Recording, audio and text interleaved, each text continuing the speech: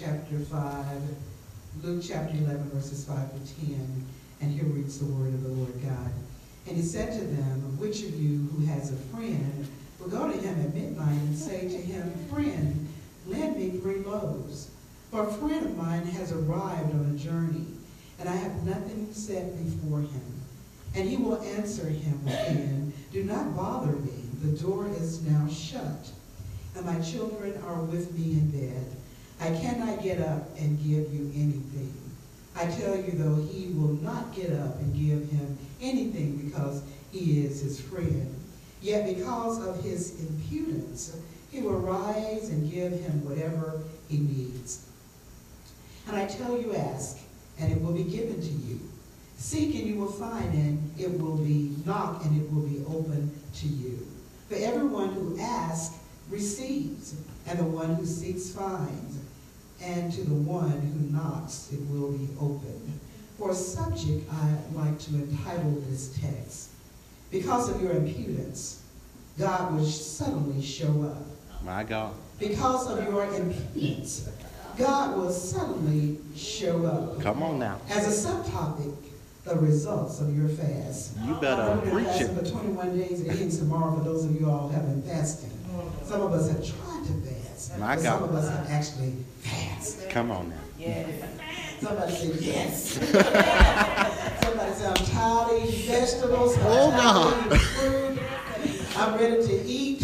It's good for you. I heard this yesterday or the day before. I think it was Friday. Somebody said, I'm so tired of this. Oh, Lord. It's good for you. They feel like they're Veggie Tales. I don't know if y'all ever saw the little kids movie, Veggie Tales. Veggie Tales all. But it's something about eating those fruits and vegetables, what it does to your body. More strength, energy. Come on. Your body just get cleansed and your digestive system gets on track. It's just something about what God created us to do anyway with this body. Come on now. But somebody on tomorrow is going to probably be sauteing some steaks. Hey, what you say? Cheese. Grilling and everything else. You're going to be picking up. You probably already got it marinated. You're throwing up your grill and you're counting down. And you're saying the day's a Kairos moment. Oh, my God. So you eat some steaks, some ribs, pork chops, and all the other stuff. Y'all got some smiles on your face. Chicken. Come on here. Some of y'all going to go on with me and do it until about the 2nd of March. Oh, come on here, Apostle. Oh, ain't nobody really called me to that. Do somebody say, I'm with you. All right, I got some hands in here. Yes. But looking at our subject, because of your impudence, I love that word impudence because we can use it in a derogatory term, and we can say because of your arrogance. Oh. Because of your know-it-all spirit. Now, in this text, the word impudence is not derogatory. It's your persistence. That you were relentless. Yes. You wouldn't get up. You were bold. You were smart. You were wise, and you were forward. You were fast. You were impudent. I love that. You pushed through. And in the book of Luke, he gives this analogy about you having a need, and someone said this to me, I think on yesterday, that everybody needs a friend. Yeah. Everybody needs somebody that you can go to that you got something that you're going to bring to the table, and they have something. You know, nobody needs a friend that's just always pulling. What you have you ever had any of the relationships like that? Where you're always pouring in, but you can never get anything out. It's empty. It's You true. just keep pouring and you keep pouring and you keep giving, and then one day you come to your senses and you realize that this is a one-sided relationship. You know you're The right. more I give, the more they want. And I keep on giving and giving and giving and giving. My mom has always said that God gives us all 5 senses. So sometimes we have to use the senses that God gave to us and realize that you are not being wise. You are really not in a relationship that's conducive to your well-being. So sometimes we have to pull ourselves away from that. But it's good when you can find a friend that you can be impudent. Come on. My God. That you can just boldly go to them.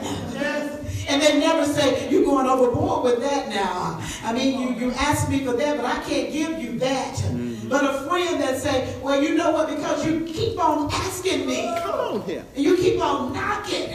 You know, and I know I'm your friend. I am here all the way to the end. And if I don't have it, I'm going to find a way to help you out. It's good when you can have relationships like that. Yeah. Do you have relationships like that where you can go to a friend and you can ask them, and even if they don't have it, they will find a way to get it to you. If you don't have one of those, you need to find one. Amen. What you say?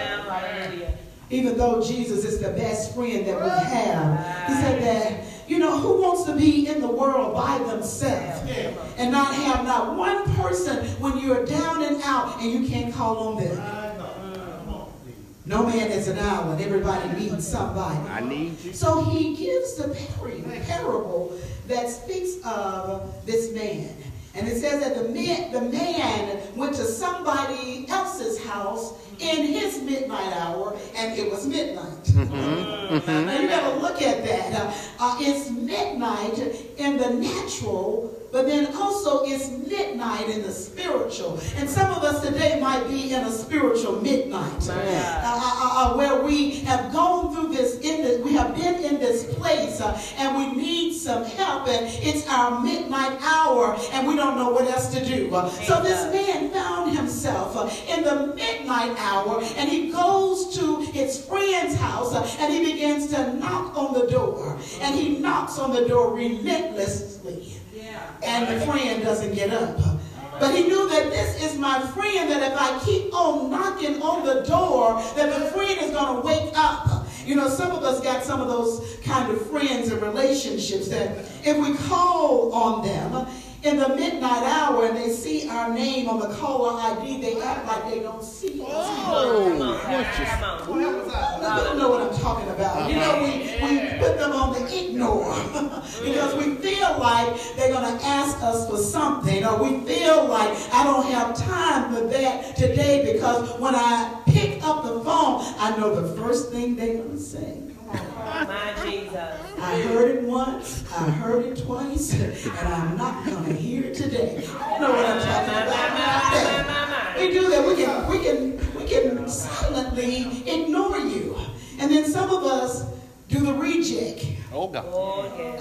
When we don't want to be bothered, we put your phone number in the reject file. My Jesus. We can reject the call so that they won't go through. But evidently, this man knew that this was a true friend, that I can go to him in the midnight hour. It might take him a little while to get up. Because he probably got a lot going on in his household. He might have some children. He might have a young baby in the house. And that if this man doesn't stop knocking, he might wake up the baby, or he might wake up the wife that has been nagging him all day. Something could be going on in this relationship here. So he finally gives in to the relentlessness of this man that is so persistent, knocking on the door and needing some bread, and finally he opens the door and he gives him what he has need of. The Lord gave me this parable early this morning because he wants you to know that because you were relentless and because you were impudent in your fasting and praying and seeking his face, even when it was hard, and some of us might have slipped and we might have ate that meat. But you got back up, didn't you? Yes, Yeah. And you pressed in. You pressed in and you did what you needed to do to regain your territory. So that you can enter into that place that the Lord has said he will allow us to enter into. And so the Lord told me today, he said, tell my people that because of their impudence, that the results of their fast will be that the God of the suddenly is about to show up. The God of the suddenly is about to show up. Yes. There were 5 things in which we fast and prayed for and believed God for. We believed God first that there would be unity in the body. And according to Psalms 133:1, it says, behold how good and pleasant it is when brothers dwell together in unity. And when I enter into this place and as the adorations are going up and the confessions and then the worship, all I see is the connectivity of the body of Christ coming together. And I look around today and I see the unity in the hearts of the saints because we believe that God is about to show up. We're not just fasting for ourselves. We're not fasting just to drop a few pounds. And yes, some of us have done that. Glory to God. That was a result. That was a benefit that we didn't even ask for that happened because we subjected our bodies to the will of God. But God is bringing together in this house perfect unity because there is a work that he has for Jehovah Shalom to do. And it doesn't take many to do it. It just needs to be a few that have come together with the unity of faith and believing that this is our Kairos